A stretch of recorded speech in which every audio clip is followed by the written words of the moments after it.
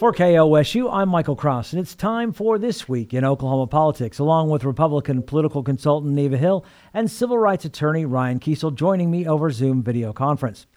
Governor Stitt is delaying his decision on the commutation hearing for death row inmate Julius Jones.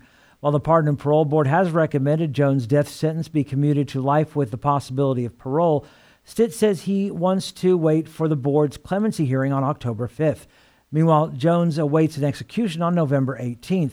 Ryan, what does this delay mean for Jones? Well, I think folks that, including myself, that were excited and hopeful with the Pardon and Parole Board's 3-1 vote. I mean, an overwhelming, clear vote of recommendation to Governor Stitt for commutation to life with the possibility of parole for Mr. Jones. I think everybody was excited that that was going to the governor's office with such strong support from the Pardon and Parole Board. So there is some disappointment that there wasn't an initial just acceptance of that recommendation. That said, the governor's decision here doesn't have anything to do with the merits of Mr. Jones' case to the Pardon and Parole Board and ultimately to the governor for clemency. And so this is a matter of process. And I think that we can all respect the fact that the governor is really dedicating a significant amount of time and bandwidth to trying to make the best decision that he can here. I think that he's going to visit with the victim's family. I think he's going to visit with the defense counsel in this case. And I think that's a very good sign. And it's a recognition, I believe, from Governor Stitt that this is a very consequential decision that's in his hands right now. This is a decision that has finality to it in a way that no other decision in the criminal justice system does. And so, having him step up and say, I want to have that full, more comprehensive clemency review before the Pardon and Parole Board. While it's not the immediate result that supporters of Mr. Jones had wanted, I don't think that it is indicative that the governor has foreclosed the idea of granting some sort of clemency to Mr. Jones after the Pardon and Parole Board votes again. And I think that, it's probably, if we look at a 3-1 vote, depending on if there are any additional recusals, I think that there's a good chance that we see another 3-1 vote. I think the only real downside to this is that it will give folks like the Oklahoma County District Attorney's Office longer to be able to try to interfere with the decision-making process with the Pardon and Parole Board. Neva. Well, I think that the governor made it clear, as we've just have talked about, this clemency hearing is the appropriate venue when the state is considering a death penalty case. Mm-hmm. And in this instance, what it really provides for everyone is a more thorough, a more extensive review. And during this hearing, it will allow for the inmate to speak publicly if he chooses. It will allow for the family, the victim's family, the attorneys on both sides, just as Ryan mentioned. So it allows for a very, very comprehensive vetting process for this kind of final phase in the decision making. And I think clearly both sides are not going to change their minds. I mean, the folks that believe that Julius Jones should be given the not given the death sentence, but that the sentence should be changed to life with the possibility of parole. That's the one side. The family has made it clear that they believe that this Pardon and Parole Board acted, in their words, irresponsibly, recklessly, I think were the words that were used with regard to recommending the commutation. And I think it allows, again, as we say, for all parties to go through this process. There's a timeline with this clemency hearing being set for October 26th and the date for the execution having already been set for November 18th. So we will see final resolution in very short order. But again, as Ryan said, from the perspective of the public looking at this, there is a process and it is taking place, and we will see what the outcome is. One ancillary issue here, and of course, Julius Jones' fate is the most important issue at hand here, obviously. But I think an ancillary issue here that is important is that for so long in Oklahoma and everywhere else, we've had a very binary conversation around capital punishment. Either you're for it or you're against it. And I'm hoping that as Oklahomans through this process become more familiar with the procedures that are in place, whether they're good or bad, regardless of where you stand on the death penalty, this may lead to a more transparent and more accountable system for the fail safes that need to be in place before the government uses and exercises its most awesome authority. Right. Governor Stitt has set a date for a special legislative session on redistricting. Starting on November 15th, lawmakers will draw out Oklahoma's 5 congressional districts, redraw state, House, and Senate district lines based off the 2020 census numbers, and amend candidacy and residency deadlines based off the delay in getting the data. Neva, how long do you think this will take? Well, I think the expectation, at least by leadership, what they've expressed is that they hope to be in and out in a week, that this is a specific set call, the items outlined that you just mentioned. And so the work has been done. I mean, it's been done for more than a year now. I mean, leading up, even waiting for those final numbers to come in from the Census Bureau. And then in the last several months for the legislative process to really refine and finalize those numbers to get down to what they need in the ideal district population. On the House district number, it's about 39,000 plus. The Senate district's a little over almost 82,500.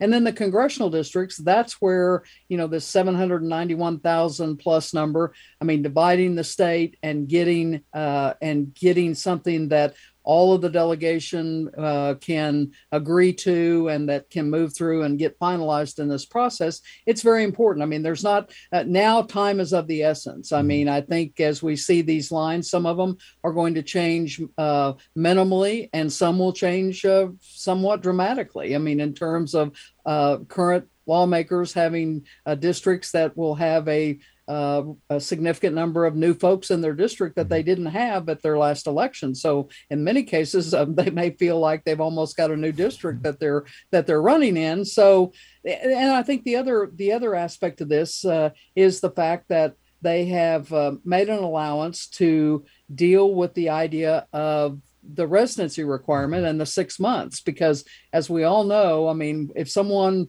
files for office, one of the first things typically the opponent checks is, are they a legitimate resident in that district? Have they been there the prescribed period of time? If not, it's challengeable. And oftentimes we have seen folks file for office and subsequently be knocked off the ballot because they didn't follow the specific lines that have been set in terms of the time frame. So I think a lot of the work has been done leading up to this, so that they really are putting a final point to it and taking a vote and making it what will stand in place now for the next decade. And I think most people hope that it will be just that they'll be able to come in, do the business.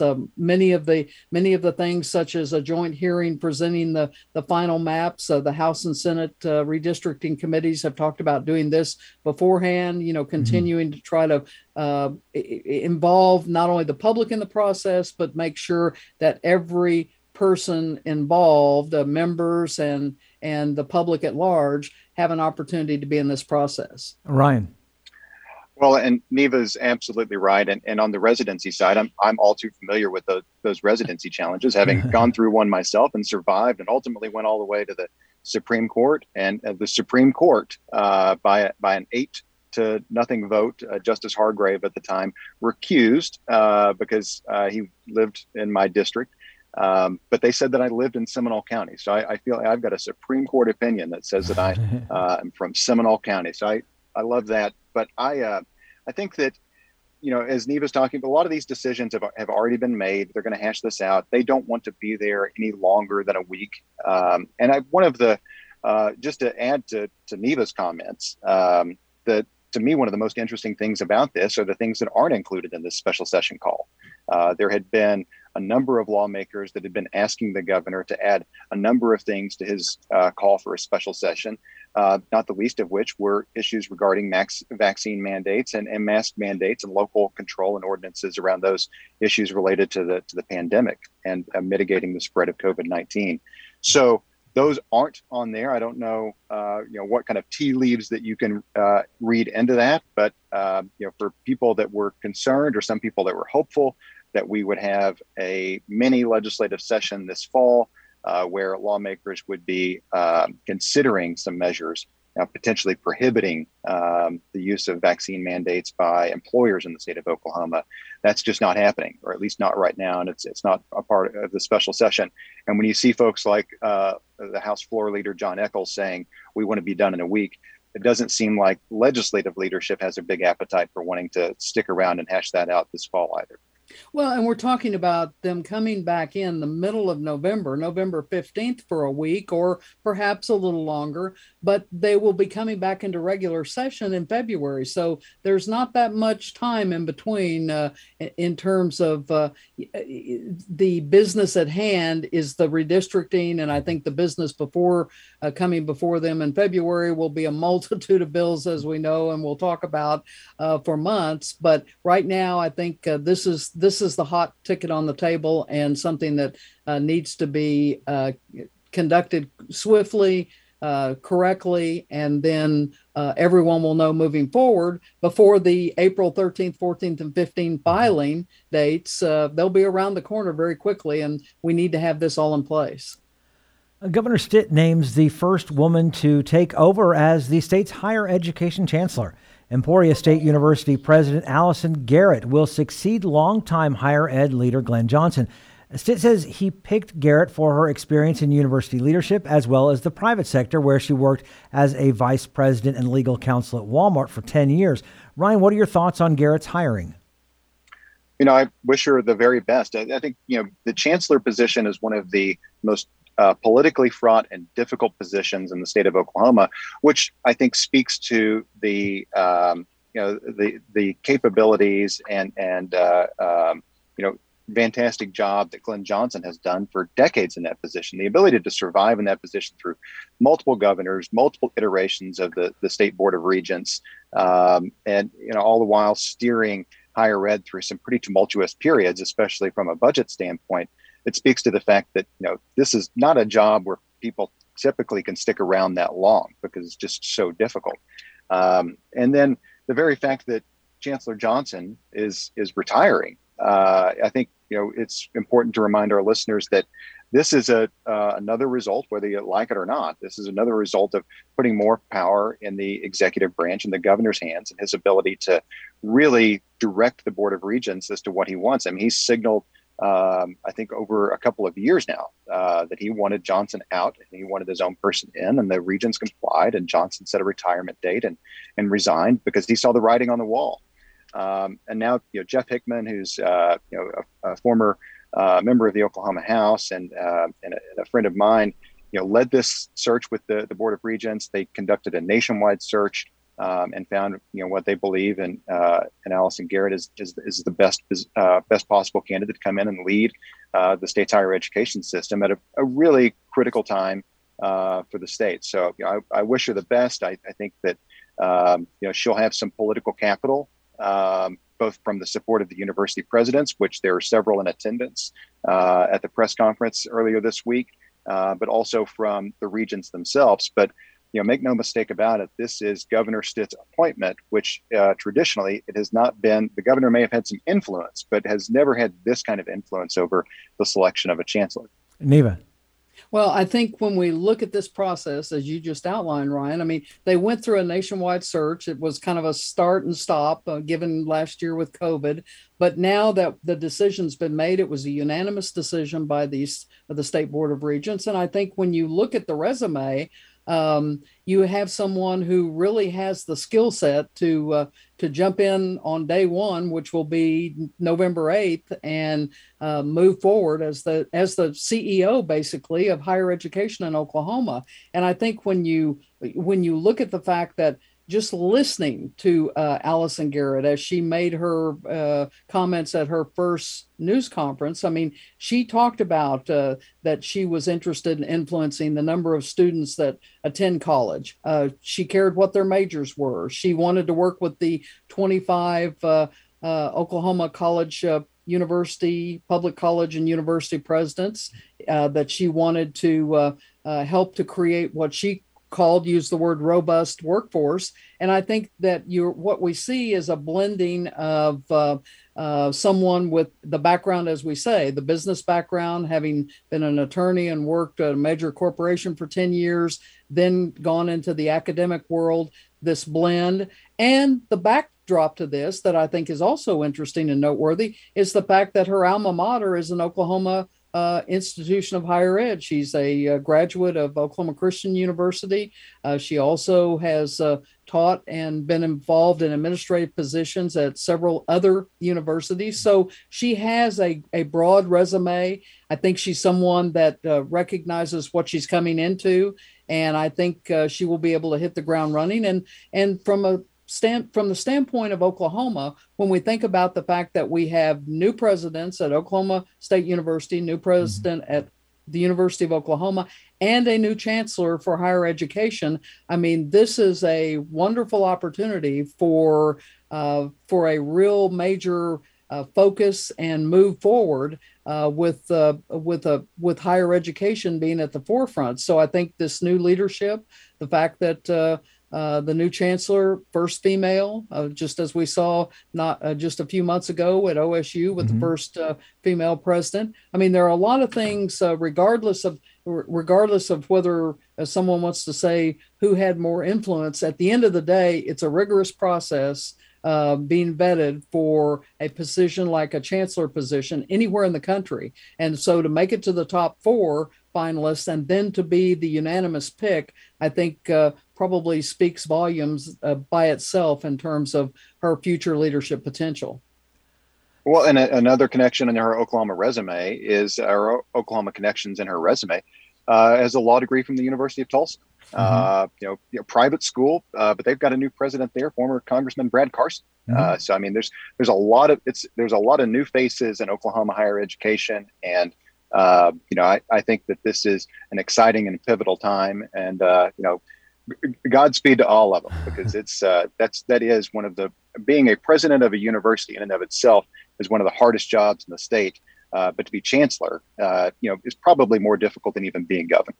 And I think the whole workforce conversation is critical right now. I mean, we've seen so many comments, so many studies, so much being written about the fact that we need a strong workforce in this state if we're going to continue to see business grow, if we're going to see the ability to compete against other states to bring major industry and business into our state. You have to have a workforce ready and there on the ground to be able to make those things happen. So I think this focus is timely, and I think it will be very important to see in the next legislative session how lawmakers respond to all of this in terms of their look long term from a funding standpoint as well. State Senator Nathan Dahm is joining the race for next year's U.S. Senate election. The Broken Arrow Republican is joining 2 others for the primary election to remove Senator James Lankford.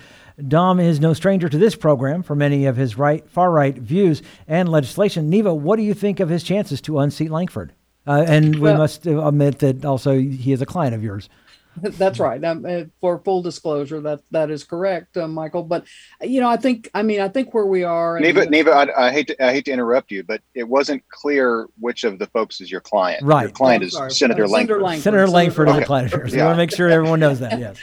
Not Nathan Dahm, Senator Lankford. Let's be clear. Yes. But I think in this race, what we're looking at is just the continuing evolving political landscape. I mean, in this race and other races where we're seeing people make their decisions to jump in primaries, nothing unusual about that. I mean, we still have several months before filing.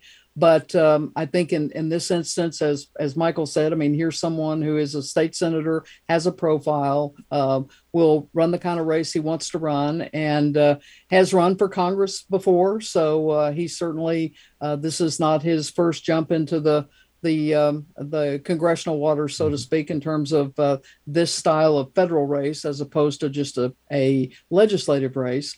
And we'll watch with interest as time goes on with these candidates and others, and see what happens out on the campaign trail. Ryan. Well, it was interesting. Jason Lohmeyer, the first Republican to jump in the race to challenge Senator Lankford from the right, he responded to Senator Dom's entry into the race as almost a conspiracy theory, kind of, if not outright accusing a collusion between State Senator Dom and U.S. Senator James Lankford to bring in a more far-right candidate to split the vote of Lohmeyer's support of far-right conservatives in the Republican primary. I just got to tell you, if I don't think that there's a shred of truth to that allegation, and it's really I think just a misunderstanding of Lohmeyer's real presence in this race so far. I mean, I've seen polling. Senator Lankford is in a commanding position for re-election, both in the Republican primary and then ultimately in the general election. It would take some unprecedented event or unforeseen event of a tremendous magnitude to get to a point where Senator Lankford would be in jeopardy of losing that Republican primary. Now, that being said, it is going to be a test of Senator Lankford and where he will stand moving forward. If Senator Dom is able to demonstrate some sort of viability in this race, whether that's through some polling or some early fundraising. And again, it's unclear where those numbers are going to come from or where those donors are going to come from.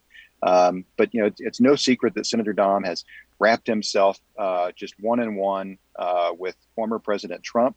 And we've seen former President Trump be involved in some of these races and the primaries. And, there's no indication that that's going to happen here. And there's no indication that if President Trump showed up in Oklahoma, former President Trump showed up in Oklahoma, that it would move people one way or the other. So, and you'll recall that Senator Lankford was giving his speech to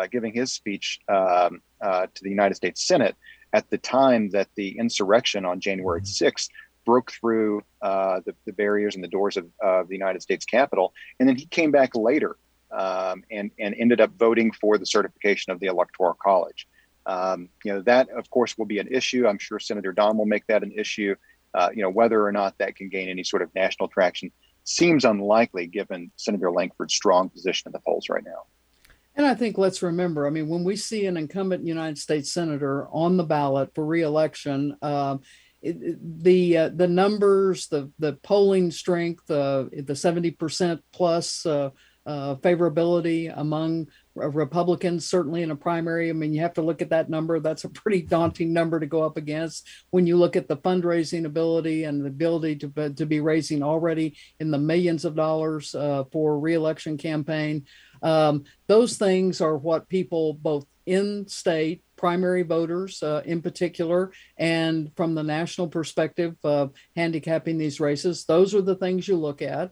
And I think anyone that has observed James Lankford in prior campaigns or has watched him during his tenure in both the Congress and the United States Senate know that he takes everything seriously, that he works as hard as anyone can possibly work for the people of Oklahoma. And so I think, again, everyone has the opportunity to file and run for any race they choose. And that's what elections are all about. And we'll see as we move forward with all of these races next year, if we see more folks jump in. There's still much speculation on many of these statewide races.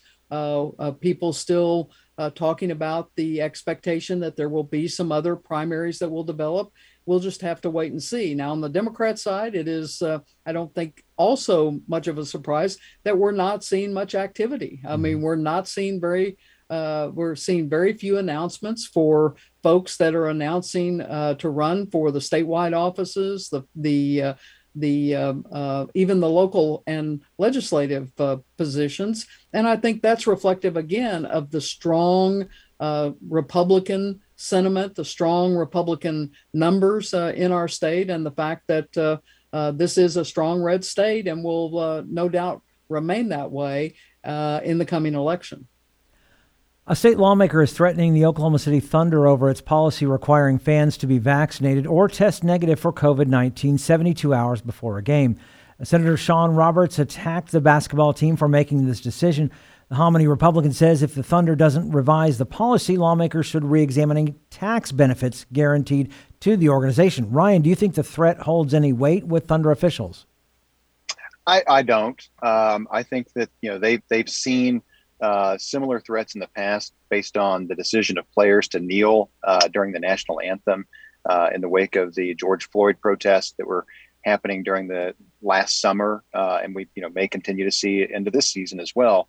And that didn't go anywhere. Yeah, I'm all for examining tax credits that we're giving to these businesses. I mean, the fact that Oklahoma is on the hook to provide millions and millions of dollars to organizations like the Thunder when their payrolls are well above what most companies are in the state of Oklahoma. I mean, there's all benefit to that. They're paying taxes, and I mean, but to condition tax credits on the acceptance or implementation of a particular political belief by lawmakers. I don't think that that's going to fly. I don't think that that's good policy. And in some instances, it may, in fact, especially whenever it came to the kneeling at the national anthem, be unconstitutional requirements on the ability of these companies to apply for and accept these tax credits. So I don't think that this goes anywhere. I think that a more important inquiry would be, are Oklahoma taxpayers getting a real benefit out of these millions of dollars in tax credits that we give to some of the largest corporations in the state? That's to me a much more productive and needed conversation, and less here. I mean, this is a decision by a private sector business, and frankly, without a lot of interference, or without a lot of reach, we can see instances where, especially in the Republican Party, there is an emphasis on government staying out of the decisions of the private sector.